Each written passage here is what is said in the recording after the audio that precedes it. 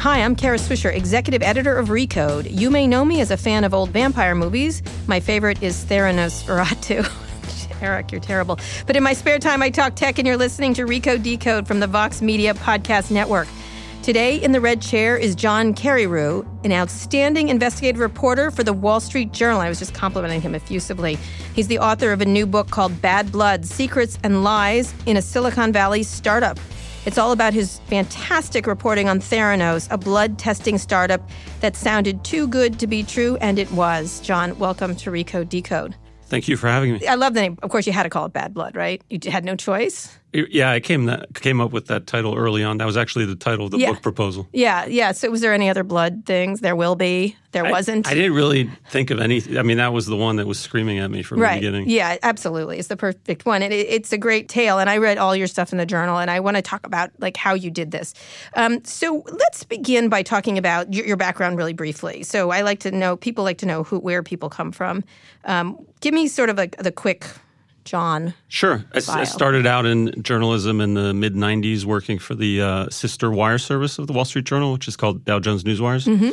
And then I joined the Journal in its Brussels bureau back in 1999, and I've been at the Journal ever since. I've been based in Brussels, Paris, and New York for the past 12 or so years. And was healthcare all your area for the whole time? No, I don't. Healthcare became my specialty when I moved back to New York, and I came back and joined the Health and Science Bureau and covered the pharmaceutical industry for a year or two, and then joined the investigative team and kind of carried that expertise over to why that area?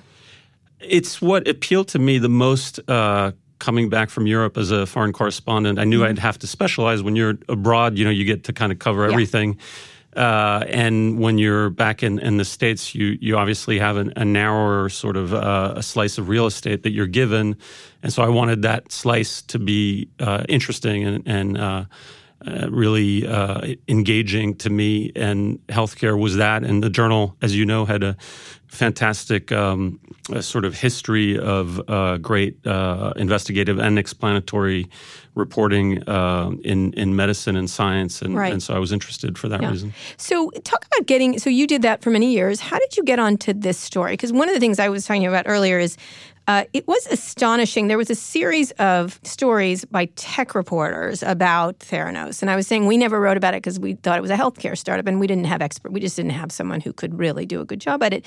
That's not an excuse. It just wasn't a tech company to us. But no healthcare reporters looked at it very carefully either. So it was sort of betwixt and between as a company.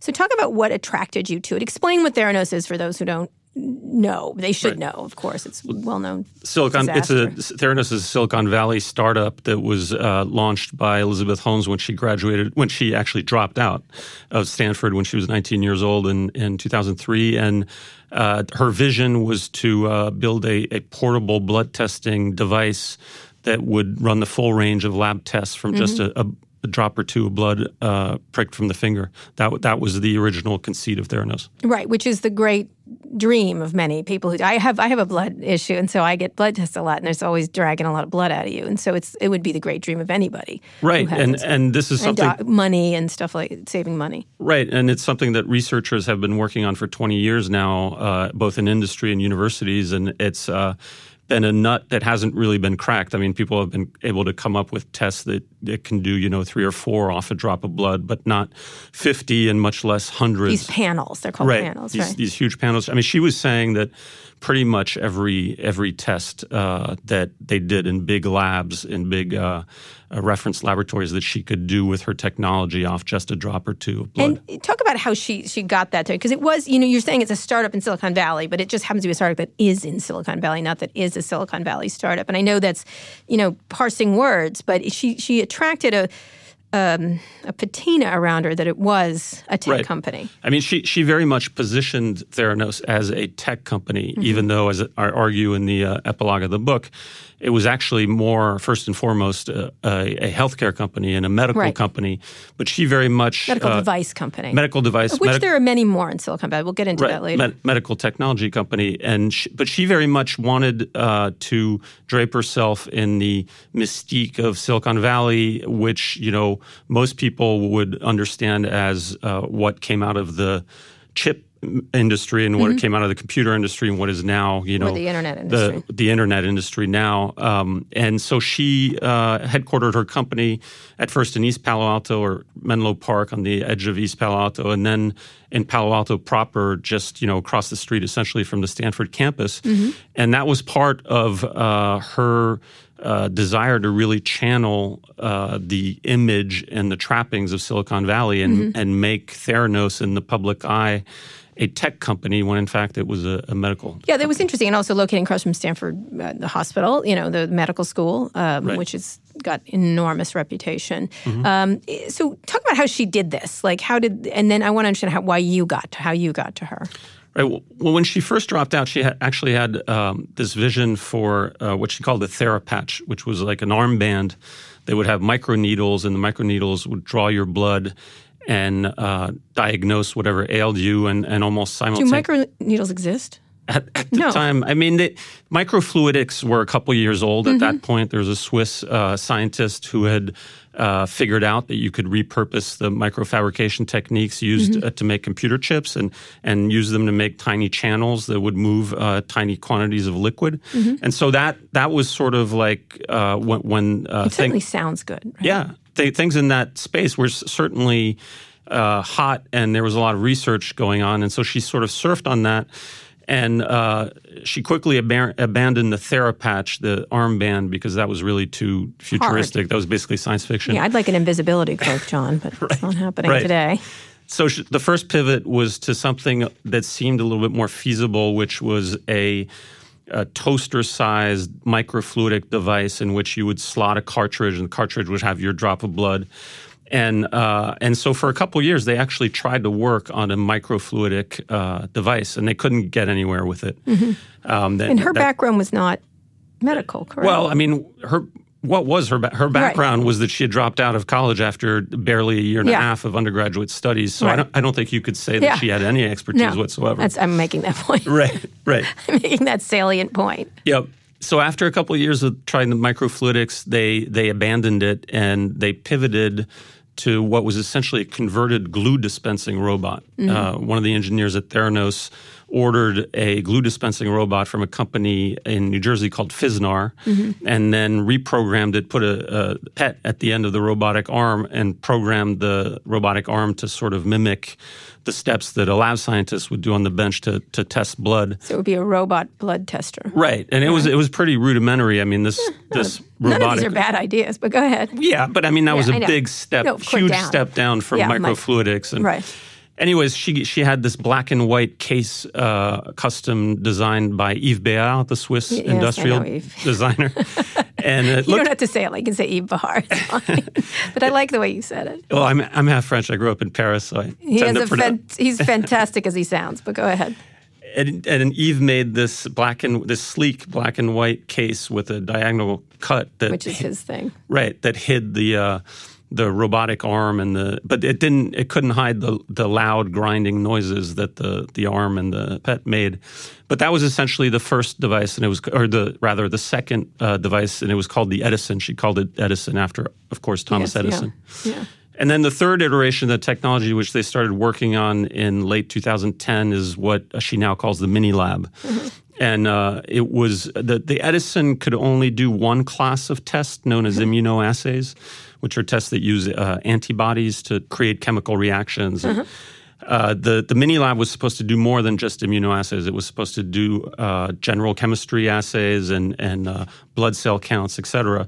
And so it needed to include in a small space many more lab instruments. And so it ended up being taller and deeper and weighing a lot more. And we can get into this, but essentially, by the time she went live with the blood tests in Walgreens stores in the fall of 2013, the Mini Lab, the last iteration of the device, was a totally malfunctioning prototype. And so she dusted off the Edison, which could only do a few immunoassays, and for the rest of the 200-plus tests that they advertised on the menu, they used commercial analyzers. Which is meaning they sent it to the lab? No, what they actually did is they bought Siemens machines and they hacked the Siemens machines to adapt them to small fingerstick blood samples. Right.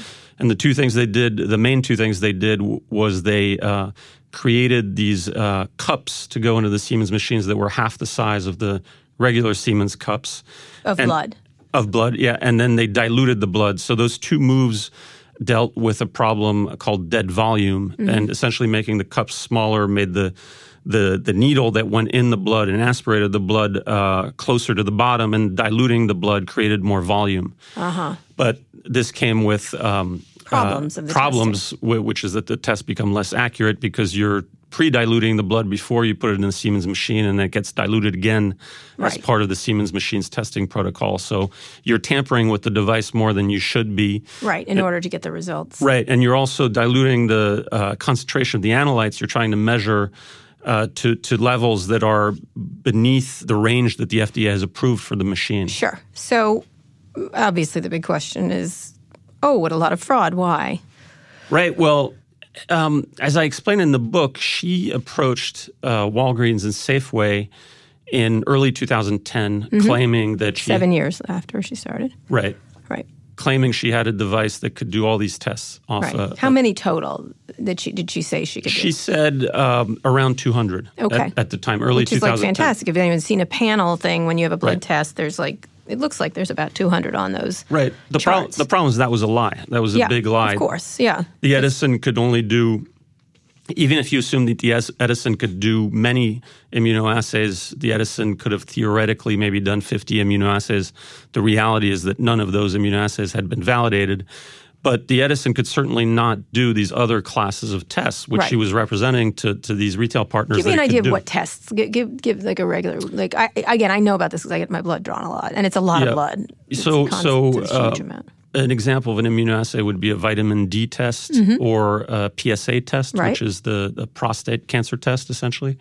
But then if you're measuring cholesterol, that's a general chemistry test. Which is a common one. Which is a common one, right? And thyroid, electrolytes. No, thyroid. A lot of those are immunoassays. But if you're looking at very common tests like cholesterol or electrolytes, potassium, et cetera, those are all general chemistry tests, and those are tests that the Edison machine could not do. And to what end do you do these tests? I'm sorry to make you dumb it down, but for people, it's in order to find out various diseases and issues, because blood, of course, has so much information about it. There's a lot of information. So some of these various tests, would allow you to gauge whether your organs are functioning properly and are healthy, like your liver.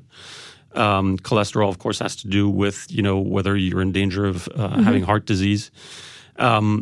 And the bottom line is that these are among the most prescribed tests. If you get an order from your doctor, from your general practitioner, even, he's very likely to have you tested for these what are called general chemistry assays, which the Edison machine could not do. So she went to these two companies in early 2010 asserting that her technology could do things it couldn't do, and she actually only started working on the next iteration of the technology at the end of that year. And by the time she went live 2 or 3 years later, the latest iteration of the technology was a prototype that didn't work. Yeah, so she went to Safeway and Walgreens, right? That's right. Which are eager to be getting into this space. Let's set the business. A lot of these companies in retail are trying to compete in lots of different ways, and one of them is to create these mini clinics, and there's all kinds of activity around that.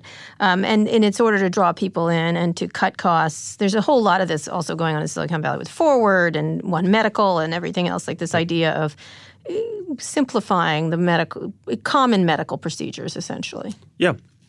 It wasn't just about bringing in more foot traffic, but they also hoped to share in the extra revenues and profits from the Theranos blood tests. So Safeway, for instance, went and spent $350 million to create these beautiful clinics within its supermarkets in about half of its stores. So you're talking 800 or 900 stores around the country where they did these renovations. And Safeway's then president, Steve Bird, thought it would easily pay for itself, that the investment would easily pay for itself, because their aggressive assumption was that they would create $200 million in new revenue per year.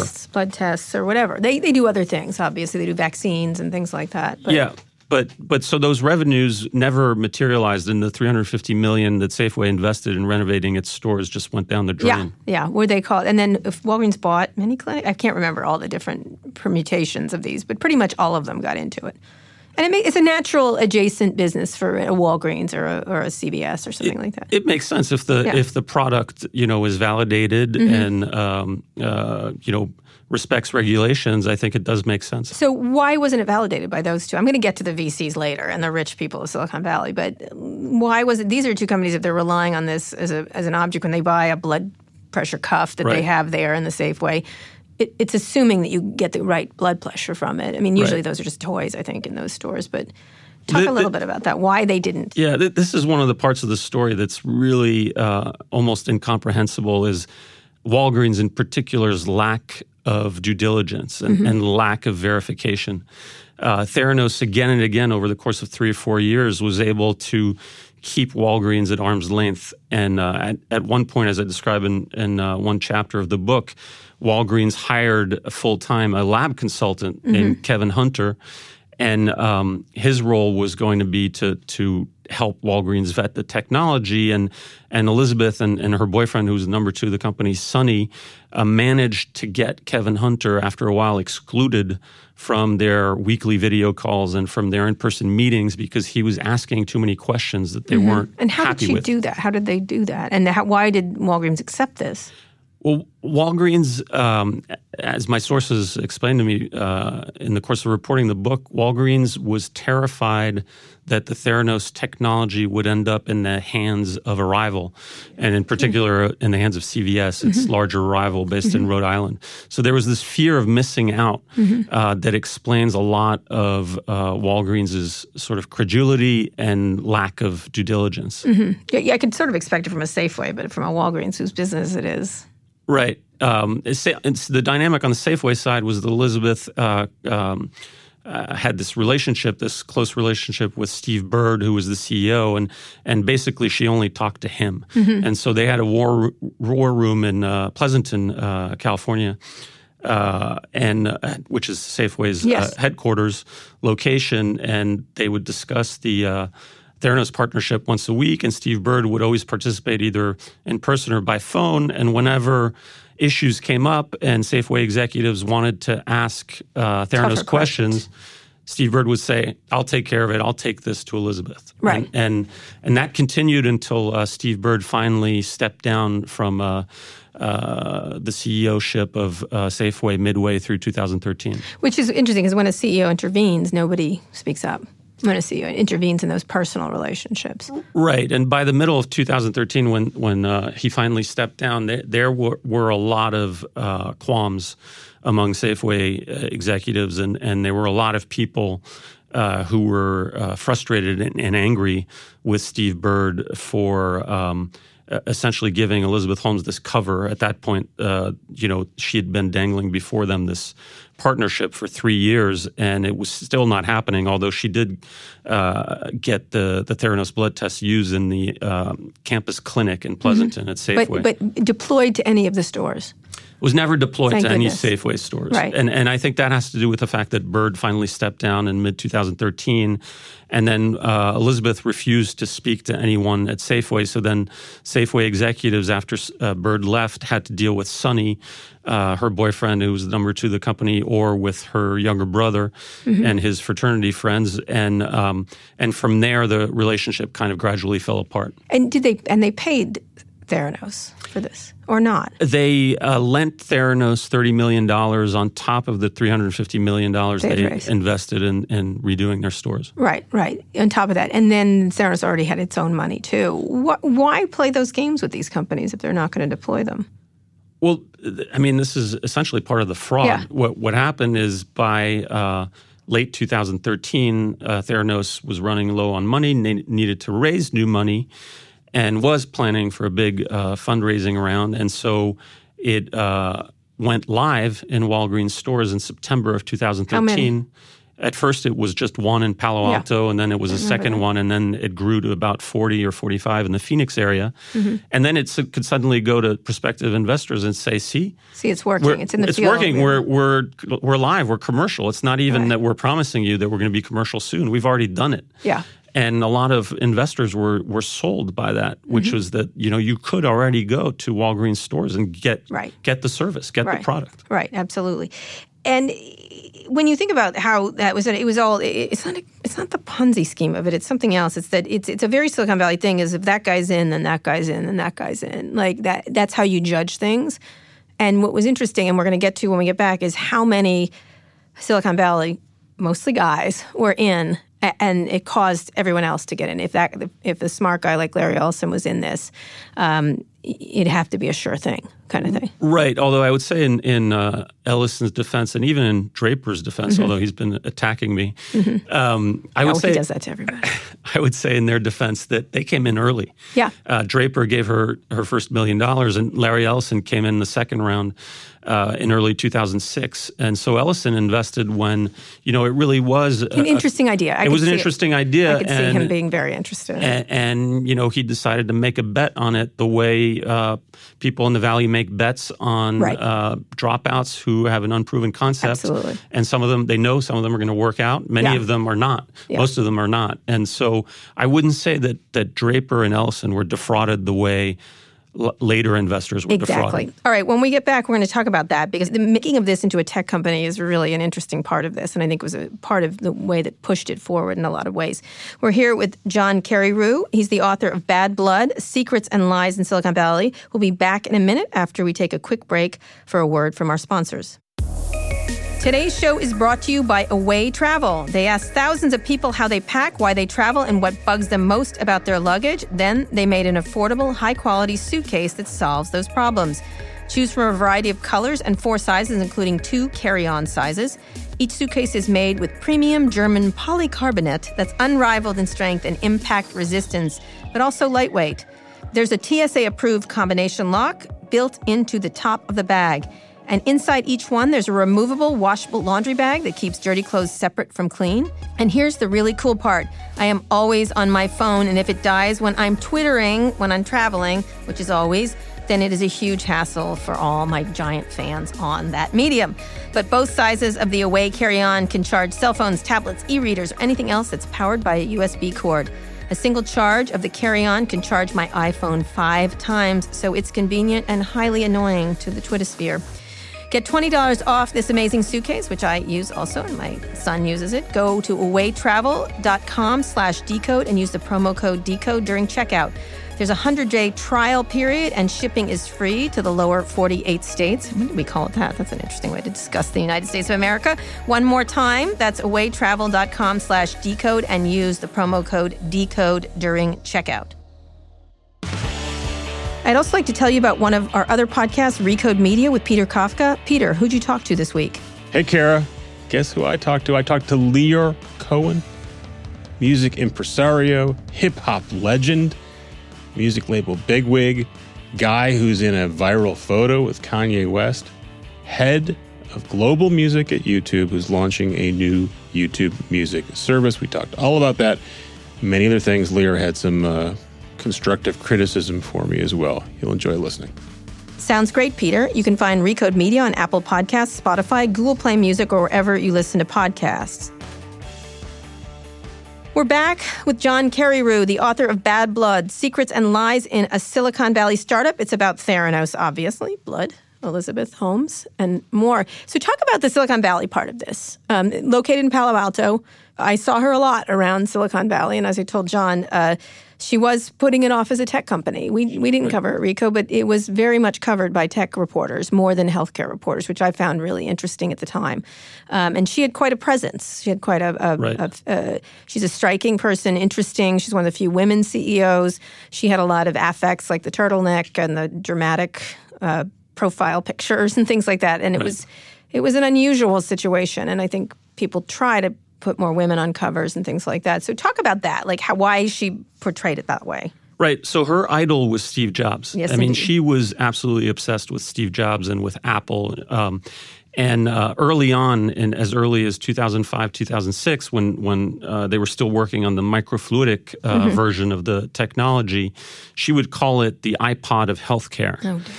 So it was really conflating what she was doing, which was she was trying to do a medical product with the tech industry and with Steve Jobs. And Steve Jobs is the computer industry. It's the internet. That's a very persuasive thing because it's instant to think about. You know, it doesn't dumb it down. It actually is a great market. It's like it gives you a good visual of what she's doing. Right, but it's the wrong role model if you're trying to create a medical product. I mean, and as you know, in the San Francisco Bay Area, there's this other part, you could call it the Valley, which is South San Francisco, which has all the, the biotech cluster. They do, yeah. And there's real science going on in South San Francisco and in some of the Berkeley towns. To the north and to the south. And there's a lot of medical diagnostics as well. Genentech, others. There's so many. Right. Yeah. So she could have chosen to any one of those companies or founders or CEOs as a role model, but she chose a founder who had done his pioneering work in the computer industry, not in medicine. And I think that was an enormous flaw from the beginning. Why was that? Why did she do that? I mean, I could make the joke, I knew Steve Jobs. Steve Jobs was not my friend, but she was no Steve Jobs. Why did she do that? I think she was she was just taken in by the razzle-dazzle of the computer industry and of the internet industry. And also she was, I think, taken with the money. The valuations that some of these companies could reach. Facebook, Mark Zuckerberg was coming up around the same time that she was, and I think she was very aware of his rise, and I think she wanted to replicate it. And also the money. I mean, one of the jokes is there's not enough rat holes to shove it all down, and there's a lot of rat holes. So what did she do? Talk about this, because I think there's two things. There's prominent investors like George Shultz, and several others. You could talk about them. And then the tech investors who were Larry Ellison, Tim Draper, and others. And again, those investors, Ellison, Draper, came in early.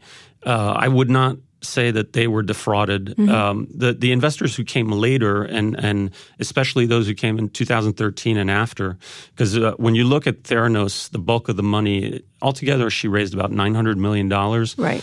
And about $650 million of that was raised after 2013. And that's when she used the fact that they had gone live in Walgreens stores as sort of the validation. And who was the biggest investor in that? So the biggest as a family were the Waltons, the heirs of Sam Walton, who founded Walmart. They put in $150 million through two companies. The biggest single investor was actually Rupert Murdoch, who put in $125 million in early 2015. Personal money. Right. Betsy DeVos, the education secretary, her family put in $100 million. The Coxes. Yeah, they're trying to make it back now. Sorry, you don't have to say anything. The Coxes of Atlanta, Cox Enterprises, put in another $100 million. Carlos Slim, the Mexican billionaire, put in $30 million. The Oppenheimer dynasty of South Africa used to control the De Beers Diamond Company. They put in, I believe, 20 or 25 million. A Greek shipping heir put in another 20 or 25 million. One of his heirs did. Yeah. Yep. Yeah. What you'll notice among this later group of investors, none of them are VCs with any experience in healthcare or medical technology. I was thinking dumb rich people, but go ahead. Right. I mean, these were essentially family offices, very rich families, billionaire families that were not sophisticated investors. And I happen to know that some sophisticated investors like Sequoia actually knocked on the door of Theranos around the 2013, 2014 period because, they'd caught sight of Elizabeth, started to see that her profile was rising, and they were just curious. And she said she wasn't even interested in talking to them. Right. Because she didn't need the money, because she was getting plenty of money from investors who were not sophisticated and who would not ask the tough questions that she didn't want to respond to. Certainly would have. So the original Silicon Valley ones, Larry Ellison, Draper, Fisher Jurvetson, who else in there? Among there was another Silicon Valley firm called ATA Ventures, which I believe makes a specialty of investing at a very early stage. Yeah. And they accompanied Theranos through several rounds. But again, they invested very early on. It's just on a wing. There's a lot of those happening. Right. And especially in medical areas. There's a ton of them now. Cardia, there's Color, there's 23andMe. And they're all looked at like that, I would say. Like, okay, this is interesting. Some of it's very promising. Let's go into this. Right. Talk about their other advisors. She created a whole stable of the board. I mean, the board. the main way that she got away with what she got away with is that she surrounded herself with larger than life figures. Mm-hmm. So, she early on she met Donald L. Lucas, who was a very well-known venture capitalist and who groomed Larry Ellison and helped him take Oracle public in the mid '80s. And he became chair of her board, I believe, in 2006 after he invested. And she and really Lucas in the early years gave her credibility. Cover. And then Lucas unfortunately got Alzheimer's disease, and so she turned in 2011 to George Shultz, whom she met through someone at Stanford. And she managed to wow George Shultz, who I happen to know through my reporting is passionate about science. And pretty soon, they were meeting on a weekly basis, and he was joining the board. And then she used her budding relationship with Shultz to meet all these other very, famous ex-statesmen and military commanders who were all senior fellows at the Hoover Institution. Let's be clear. It's a Stanford institution. It's conservative, actually. It's a more conservative bent on this campus of Stanford. And right. It's a think tank that has its building squarely in the middle of the Stanford campus. And among the other senior fellows there were people like Kissinger and Sam Nunn and Admiral Roughhead, Perry, the former Secretary of Defense. Yeah, it's quite a place. William I had Perry. lunch there recently, and I felt like I was going to get old white men poisoning, but that was just me. So it's a real place. So one after the other, she recruited these guys, who, by the way, were all in their 70s, 80s, yeah, they and wanted 90s, relevance. They wanted and who didn't have any experience to speak of, except Bill Frist was once upon a time a surgeon. Yeah, he was arguably one of the only two on the Theranos board who had anything to do with healthcare, and she promised them stock in exchange for joining her board. And they wanted to get in on the Silicon Valley thing too. I think so. Yeah. Yeah, they couldn't get into Facebook, but hey, we're still relevant. We're going to play. It's hard. It's very heady when you're there and you're not part of it. And you definitely, like right now with Bitcoin and crypto, like everyone, I literally have billionaires being like, I got to get some, and I'm like, okay, like don't you feel like you have? It's fascinating to watch the FOMO mentality of everybody there if you're not onto the thing. And I can't imagine what it was like not to be part of the internet revolution. Kissinger thought he was going to, he had the shares in a trust for his children. And he told people that I am going to have someday be rich. Right. He was should have bought Bitcoin. His heirs were going to get really rich through Theranos. So undoubtedly there was, this quid pro quo going on. They thought they were going to get rich, and she used them for their reputations. I mean, these guys had all of them sterling reputations. She also had Mattis, who had just General Mattis. General Mattis, who's now our Secretary of Defense, and who had just stepped down from CENTCOM at the time. He was another great get for the board. And one of the investors that put in $100 million was this hedge fund, partner fund management based in San Francisco. And when their guys went to Theranos and they saw the board, I mean, that was almost enough to sell it. How could anything go wrong at a company with such a sterling board with, by the way, a lawyer who sat in on all the board meetings whose name was David Boies? Right. To add to it, like just let's bring him in. How could anything go wrong? Oh man, it did. So talk to me. One of the things. Let me talk about how you got him interested. I do want you to talk about George Shultz's grandson, because I think that was your finest story. Like getting that turnabout was epic in so many ways. And I hope it's part of the movie, because that to me was the most astonishing moment in I was like, there's a time when you read a story and you go, holy Jesus, and you don't get many holy Jesuses in your life with a story. Just recently, the Ronan Farrow one on Eric Schneiderman, there was a holy Jesus moment, but that one was that for me. So talk a little bit about how you got in. Why did you suddenly go, this is funny? Well, I read, the New Yorker published a story in mid-December 2014, and it was another one of these profiles of Elizabeth, mostly fawning. Yep. And I read it on the subway home, and I thought there were a couple of things that were strange in there, including a quote she gave about how her technology worked, which sounded more like a high school student than a sophisticated laboratory scientist. And also the fact that, nothing that she had supposedly discovered had undergone peer review. Right. But to be fair and honest, I would probably not have done anything if it weren't for the fact that 3 or 4 weeks later, I was approached by a tipster, a source of mine who had helped me with an investigative project I'd done the year before. And he was a practicing pathologist in Columbia, Missouri. And he wrote this relatively obscure blog. And he had just written a short skeptical item on his blog after reading the New Yorker story in which he expressed skepticism. This is bullshit. Right. I mean, he said it more politely and elegantly than that, but yeah, he was skeptical.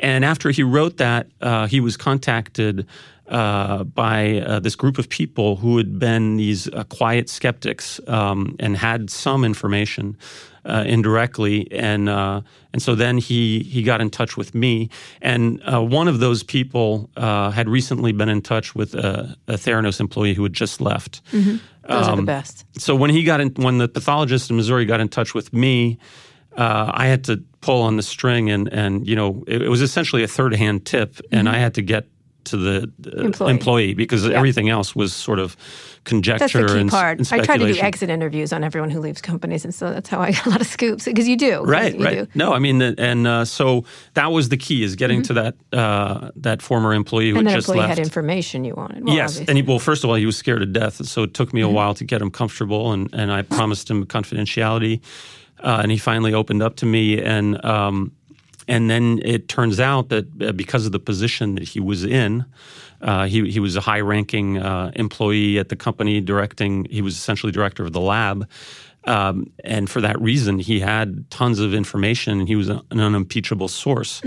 But he was an anonymous source, and so I wasn't going to be able to do the story with just one source.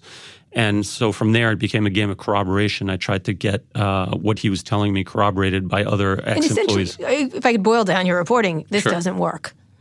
This doesn't work. I mean, it was. He told me that they have this one machine called the Edison, and it doesn't work, and it's only doing this handful of tests, and then they've hacked these commercial machines made by Siemens, and they're doing most of the other tests with those, and those are problematic as well. And then they've got this other machine they're working on in the background that he knew as the 4S. It was the Steve Jobs-inspired code name, because when they had started working on the Mini Lab, and I think it was 2011 when the iPhone 4S had come out. So she had code named it the 4S. That's how obsessed she was with Jobs. No, I read that. That was a holy Jesus. Right. So he knew the Mini Lab as the 4S, and all he knew about it is that he knew that the people, his colleagues who had been working on it, told him it was a box that didn't work.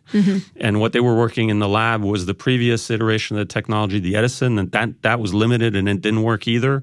And then the hacked Siemens machines, the results from those were problematic. And from that point on, I knew this was potentially a big story. Right. Because it meant that not only had she raised $1 billion. Right. And potentially defrauded investors, but she was potentially putting patients in harm's way. Right. Well, that was the key part of it. I mean, as you said in this thing, you used the term in your piece, vaporware. The term vaporware was coined in the early 1980s to describe new computer software hardware that was announced with great fanfare, only to take years to materialize if it did at all. Who cares, right? Who cares if you don't get another photo app or whatever? Right. You might be disappoined, but you're not going to, your health isn't going to be, so you might not even remember that the promise was made 2 years before. Or something, there's a lot of companies, like there was General Magic, which eventually led to the iPhone. It really did. There's a great new movie out about it. So some things just don't work. But they're great ideas and they're conceptually right. But either the timing, because the technology's not there, or the mobility is not there, or the network is not there. But the conceptual ideas are great.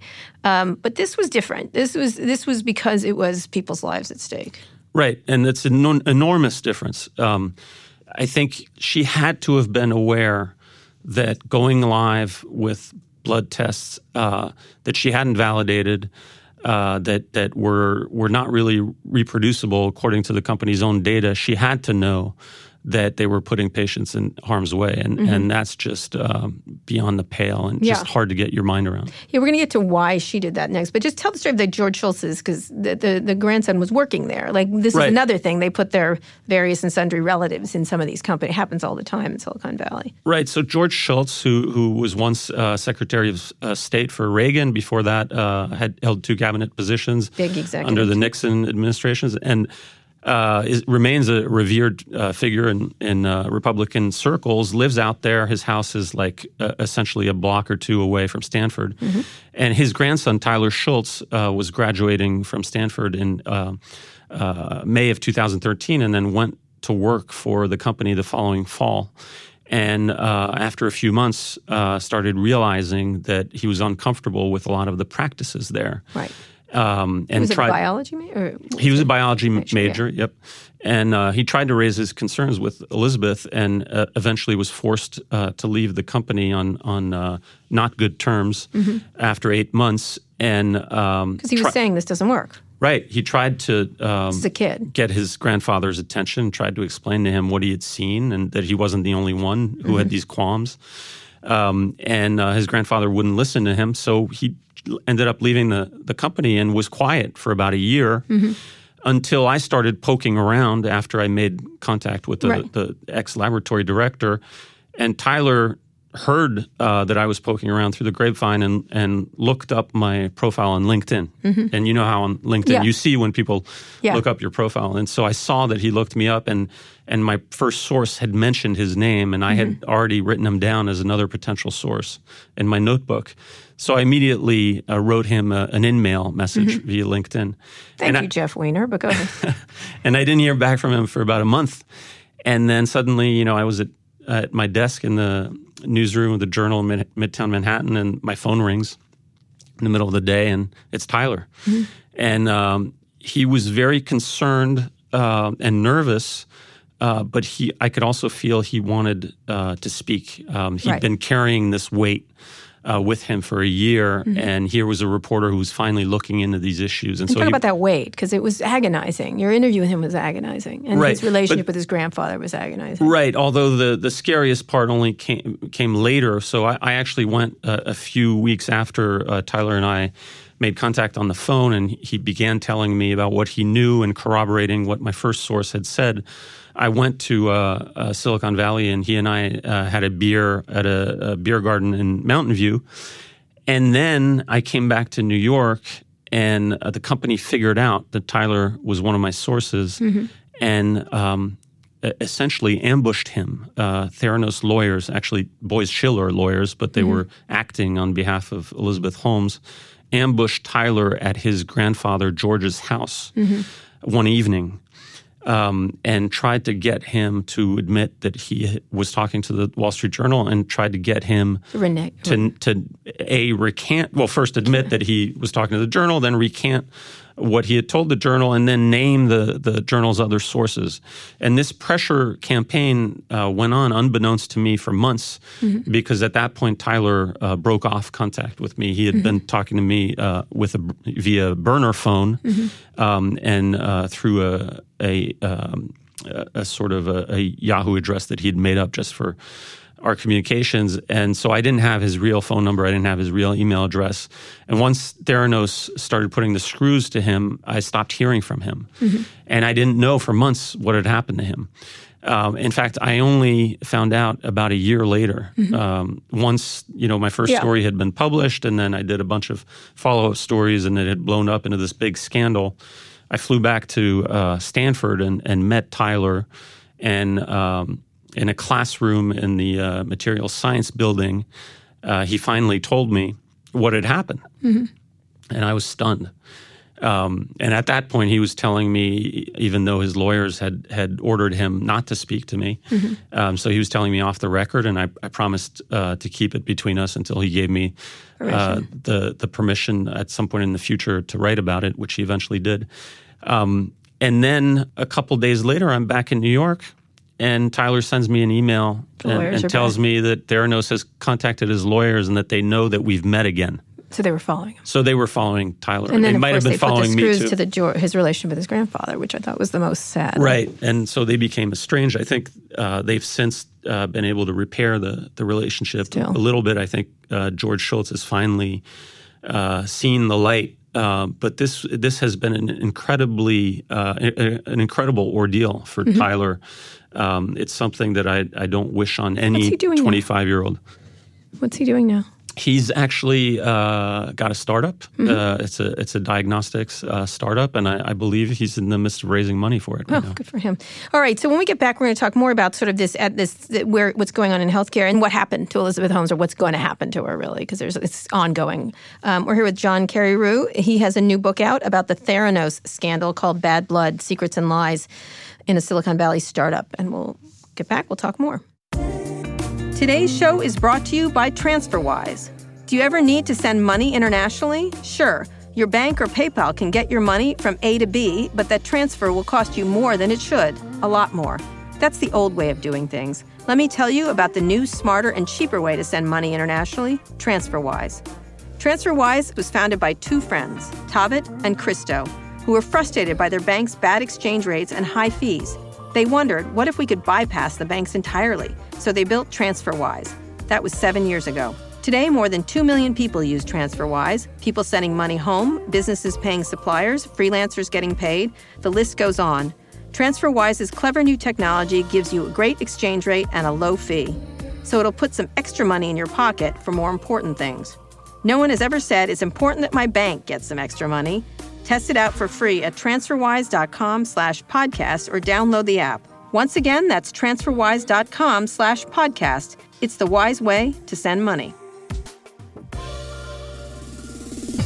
I'd also like to tell you about my other podcast, Too Embarrassed to Ask. Every week, we answer your questions about consumer tech and the week's news and various and sundry things. And this week, I talked to Scott Galloway, who is an NYU professor. He's a pundit. He runs all kinds of things. What's your favorite thing we talked about in this week's episode?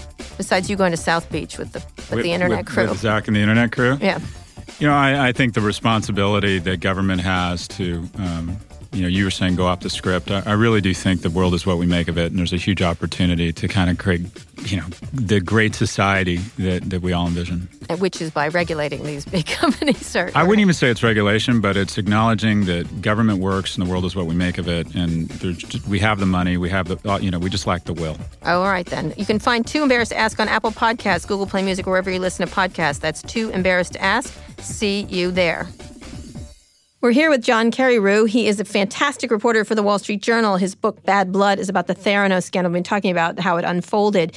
They came after you, too. You're talking about them coming after George Shultz's grandson, who was on the board, for essentially giving you the truth, telling you the truth.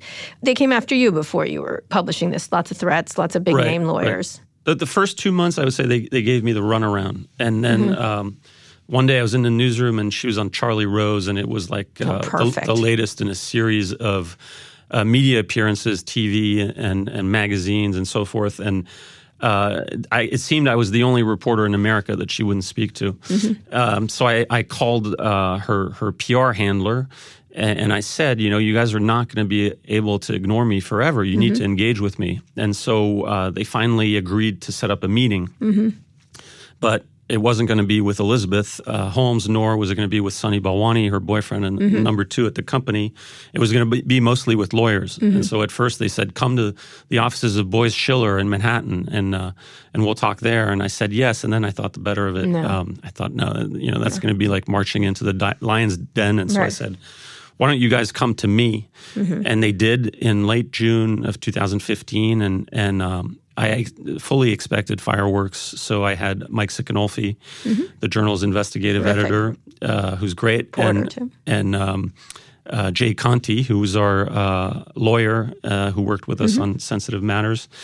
And they came with essentially mostly lawyers. There was David Boies, flanked by two Boies Schiller partners, Heather King, who had just recently left Boies Schiller and become Theranos' general counsel, Peter Fritsch, who co-founded with Glenn Simpson the opposition research for fusion GPS, which has since become notorious for its role in the Trump dossier, and this lone Theranos executive named Daniel Young. So of the delegation of 6 or 7 people, there was one person from Theranos. So why did all these people protect her? Because like you're saying, Draper, Timmers attacked you.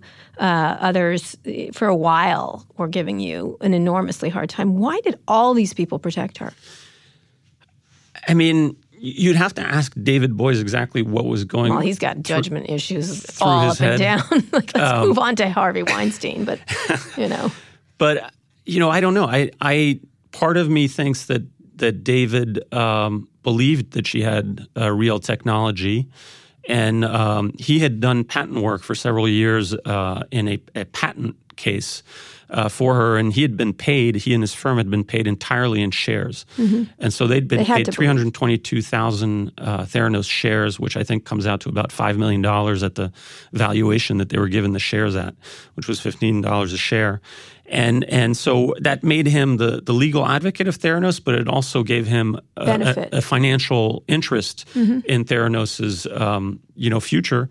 It makes him impossibly complicit, really. I think it makes him conflicted, but I think he also believed in the company. Yeah. So that meeting we had in late June was surreal. We went around in circles for 5 hours because they kept telling us that that we had misappropriated trade secrets. Oh yeah, that one. We had stolen trade secrets, and we needed to return them. Right. And if we made any moves to publish them, they would sue us. Right. And besides that a lot of our information was wrong, and that our sources were disgruntled former employees, and so on and so forth. It was one of the most surreal meetings that I've ever participated in. And from there, the campaigns is sort of what I call Theranos' scorched earth counterattack kind of escalated. Why? I've dealt with Uber, and they eventually, that was pretty tough, but this was beyond that. Right. You know what I mean? I think they must have thought that there was a reasonable chance that they could get the journal to kill the story. But not looking into whether she was lying or not. There was none of that. By Boies Schiller? Yeah. I don't know exactly what Boies Schiller did. All of them. It's like Schultz, right. All of them. What was it? She was... Let me just say, I've met a lot of jerky people. She wasn't. I've met her personally. She's rather pleasant. Like, I don't see her as doesn't seem menacing or particularly scary. Like Travis Kalanick feels a little scary when you deal with him, a little bit tough. She does have this charisma, though.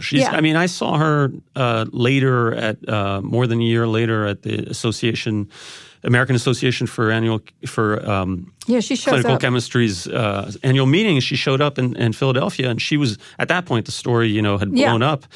And she was still incredibly impressive. I saw her at an event, too. I couldn't believe she was there. Right. And one of the sources for the book, an early Theranos employee, used to joke even back then, this is in 2006 to 2008, that she could sell ice cream to Eskimos. Yeah. That she was that great a saleswoman. So I think, her idol was Steve Jobs, and she did have this reality distortion field. And, maybe you and I wouldn't have fallen for it, but a lot of people did along the way. What was interesting, why do you think she did this? And tell us what's going to happen to her, what has happened, and what happens to the company. Why she did this? She said when she was 9 or 10 years old, when she was asked what she wanted to do when she grew up, pretty much the question everyone is asked at one point or another when you're a child. Her answer was, I want to be a billionaire. Uh-huh. She had this voracious ambition. She wanted to be an entrepreneur, billionaire. She wanted to be the female Steve Jobs. She wanted the fame. She wanted the money. And she would stop at nothing to get it. If there was collateral damage, should have just joined Facebook. But go ahead. There's plenty. She wanted her own. to be the first female billionaire founder. Right. She wanted to be that. And simply nothing was going to, she was simply not going to let anything get in the way of that. What is at the heart of that? Like, I think about all these people I deal with all the time. You know what I mean? And, I was joking the other day, I was very difficult with someone. These are comparatively, because I think people's lives were at risk. It was a minor takedown on my part. And they said, when are you going to stop? And I was like, when you stay down. Like, stay down. Like, it was sort of interesting why she, one, didn't stay down, and two, did it.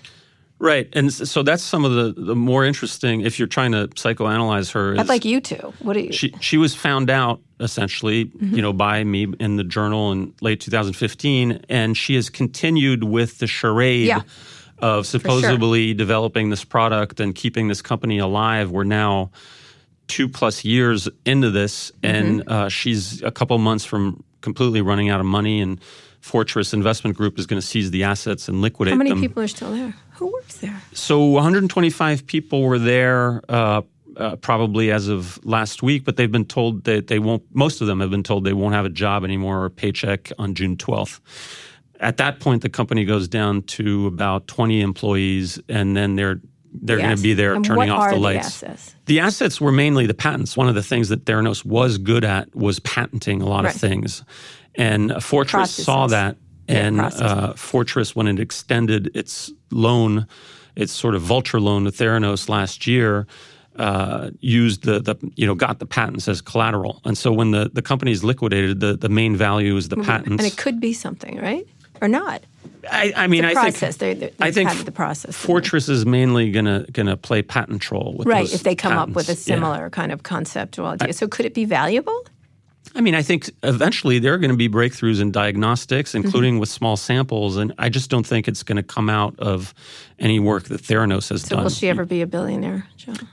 I mean, she's potentially facing indictments. That was my point, she and Sunny Balwani, her ex-boyfriend, the ex-number 2 of the company, are potentially staring down at indictments. If you read the SEC's complaint from a couple months ago, it's the case for securities fraud. Southern District of New York? It's the U.S. Attorney's office in San Francisco has been conducting a criminal investigation, and my sources tell me that it's very much proceeding apace, and it looks very likely to result in indictments. So I think that she's looking at. But she has not admitted anything. She is not. She didn't admit. Maybe not. She may not. She didn't admit wrongdoing as part of the SEC settlement under the Obama administration. If you remember, they used to require some sort of admission of wrongdoing, and then under the Trump administration, they've stopped doing that. So they didn't require. She's lucky Trump got elected, I guess. Wow. But so I think criminal charges are very. There's a very distinct possibility of criminal charges. Is there an email trail where she's saying, "I know this isn't true"? Probably not. She's too clever for that. I don't know if there's an email trail. I can't say that I have email evidence myself, but when you read my book and you put it all together, it's impossible to think that she wasn't aware of what was going on. Well, although that might be a defense she'll have. So I want to finish up. We have just a few more minutes to talk about sort of this. Despite Theranos, which I think put a black eye, it was Theranos and then Uber. It was like bad Silicon Valley all over the place. There are a lot of really interesting medical device companies, a lot of prominent tech people involved in medical. Like I was saying, Color, which is a cancer genomics thing. There's 23andMe, which has gone through a lot of problems with the FDA, but seems on track to be creating a really interesting company. Maybe you're telling me wrong, but it seems like all these areas, a lot of stuff around DNA, a lot of stuff, I'm thinking Cardia, which is interesting, the EKG stuff. Every day a new one. And again, I'm not a doctor. I don't have any expertise in the area. How do you assess that? Because tech is getting big into it. And Larry Ellison, speaking of which, life extension, Google, life extension. Nobody wants to die. All kinds of AI, putting your brain on, everything. But all these companies are going to have to deal with peer review, and they're going to have to deal with the FDA. I mean, there's just no going around it. Elizabeth Holmes tried to get around it, and Cardia just got an FDA approval on its technology. I'm saying they are cooperating. So where do you see tech playing in the healthcare space? I think it's not only biotech, but tech, AI. I mean, there is a convergence. And I think the convergence is going to continue, and it's warranted. There are a lot of engineering advances that lend themselves to being married with medical advances. So I don't think that's necessarily a bad thing. But I think the Theranos story is a cautionary tale about how not to go about it. Right. And how not to model yourself too much after the computer industry in the traditional Silicon Valley, because you have to always remember that patients' lives and patients' health is at stake. Absolutely, but I don't see them doing that. It's really interesting because right now, I just was at something the other day and they're like, AI will replace radiologists. And when you think about it, probably that's the case. Probably like radiologists aren't as accurate as a computer would be to looking at screens or diagnostics. Eventually, AI and it's whatever it becomes will be good at diagnostics. Will be good at basic healthcare. I've seen robots that are surgical robots. You've seen some of these. I saw a.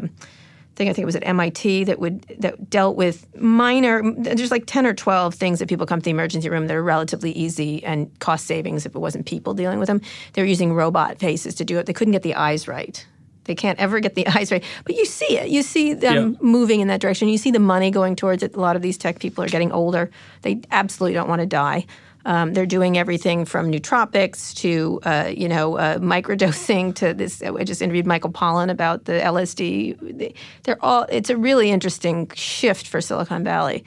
Right. I was just watching a season 4 episode of the HBO show the other day. And there's Blood Boy. The Blood Boy and the transfusions. Yeah, They're doing it. Trust me. Yeah. It's fascinating. Their interest in it is huge, and they feel like they can apply computer principles to it. But you're saying maybe not. Well, I mean, that may be, but they're going to have to prove it by publishing in scientific papers and by, subjecting their innovations to peer review. They're going to have to some extent, to a large extent, accept the rules of medical research. And Elizabeth Holmes and Theranos did not accept the rules of medical research and tried to get around them and to ignore them. And the result is this fiasco. All right. But in that case, the product doesn't work. Do you see the medical industry being too slow and too not willing to break certain things? I mean, the famous Facebook maxim is move fast and break things. That's not working out well for them right now. But conceptually, what moves, on the flip side, what moves the medical industry forward, because you can see our healthcare system's broken, the way we get diagnosed, the way there's got to be something or not. At all. I'm just speaking as someone who just is relatively intelligent, but it seems as if it should be. The way medicine is done has no even just records. Everything just doesn't seem to get. Yeah, moving. I mean, I think there's been a lot of progress. There's been innovation. I would argue that the U.S. healthcare system is broken for reasons other than innovation. But could there be could some innovation happen even faster, and could it benefit from sort of the boldness of people in the Valley? Sure. But I still think that ultimately they will have to deal with publishing, with subjecting their innovation to peer review, and with explaining what they're doing, with some degree of transparency. Right. Yeah, and they don't seem to like to do that. I was just, they were all, I was at an event the other day and they were all complaining with the FDA, and I was like, too bad. Like, you have to, it was really, and they were saying, what about this? Why can't we do this? Why can't we is kind of a really interesting thing. And not everybody is a liar like this group at Theranos. They're liars. I mean, that's if you really want to boil it down. Not all of them are. They're just... I like to think this was an outlier. Yeah. That, this was... a lot of bad things that were extreme that aren't going to be common going forward in Silicon Valley. But in other ways, it was also representative of a certain, hubris and arrogance. Because she and her boyfriend Sonny, didn't even really make the effort to understand what was going on in this field of blood diagnostics and what other companies were working on. A good thing. They just thought that at the same time as they were committing fraud, they also had convinced themselves that their malfunctioning prototype was the greatest thing humanity, had ever worked on. Well, it's interesting. It's like any great grifter, they believe their own lies, right? Right. I mean, seriously, when you think about it. But it does, it'll be interesting to see where healthcare is going with the combination of tech. And then lastly, when you think about what's interesting now in healthcare, what are you fixated on now? Besides, this is getting made into a movie, right? Yep, Jennifer Lawrence is attached. And apparently Deadline did announce the screenwriter. Right. There's a screenwriter has been hired to do the screenplay. The movie will be directed by Adam McKay, and Jennifer Lawrence is attached to play Elizabeth Holmes. What am I looking at? Wait, who's playing you? I don't know yet. You're in it, though, right? Probably some unknown actor. Are you in it? You've got to be in it. I don't know. I haven't seen the screenplay has yet to be written. It's going to be written. You got to be in it. Come on. I guess I hope I'm in it. You got to have and that some cool George actor Schultz. plays me. Who's playing George Schultz? I mean, come on. Think about it. Who would you like to play you, John? Come on. I think the guy who plays Thor would be the right choice. Because he seems like a Wall Street Journal reporter. I've never seen a Wall Street Journal reporter. It looks like Chris Hemsworth. I'm sorry to tell you, or else I'd still be working there. The diameter of our biceps Yeah, is, exactly. similar. Yeah. So what are you interested in next? I haven't thought all that much about it. The Theranos story was sort of an opportunistic dive into the got some labs, field too. of blood diagnostics. I hadn't reported all that much about Silicon Valley, and so it also kind of plunged me into this world of Silicon Valley that I didn't know. Mm-hmm. I would guess my next act is going to be in Silicon Valley. Yeah. Some other, not necessarily healthcare related, Oh, please come. but some other Silicon Valley could use your help. saga. We could use your help. Please come and ruin things. I'm leaving soon, so you know what I mean? Someone's got to go. I mean, you'd be, oh my God, it would be so good. It's a good time. I'm going to cover Silicon Valley from Brooklyn. Okay, no, don't, no. That's No, but what a lot of I'll you come people often, do. though. All right, okay. I think you should because there's a lot going on there. There's a lot of really interesting, especially they're not wanting to die. Or putting like embeds in your eyes, and they're going places that should be interesting for someone like you to cover. And I think, I don't know what they're talking about, but you'll be able to tell me. Anyway, John, thank you so much. This is John Carreyrou. He is an author of Bad Blood, Secrets and Lies in a Silicon Valley Startup. It's about the Theranos scandal, but he also writes about healthcare for the Wall Street Journal. And it was great talking to you. Thanks for coming on the show. Thanks very much for having me. Fantastic book. It was the stories were fantastic. You should read everything he writes. Thanks very much. If you enjoyed the interview as much as I did, be sure to subscribe to the show. You can find more episodes of Recode Decode on Apple Podcasts, Spotify, Google Play Music, or wherever you listen to podcasts, or just visit recode.net/podcasts for more. If you have a minute, please leave us a review on Apple Podcasts and tell other people about the show. This helps them discover great interviews just like this one. Now that you're done with this, you should check out our other Recode Radio podcasts. On Recode Media with Peter Kafka, you'll hear no-nonsense interviews with some of the smartest people in media and entertainment. I host Too Embarrassed to Ask, where we answer all of your questions about consumer tech. And on Recode Replay, you can find audio from all of Recode's live events, including the Code Conference coming up and Code Media. And we have some more things in the hopper, you'll see. Thank you for listening to this episode of Recode Decode, and thanks to our editor, Joel Robbie, and our producer, Eric Johnson. I'll be back here on Wednesday. Tune in then.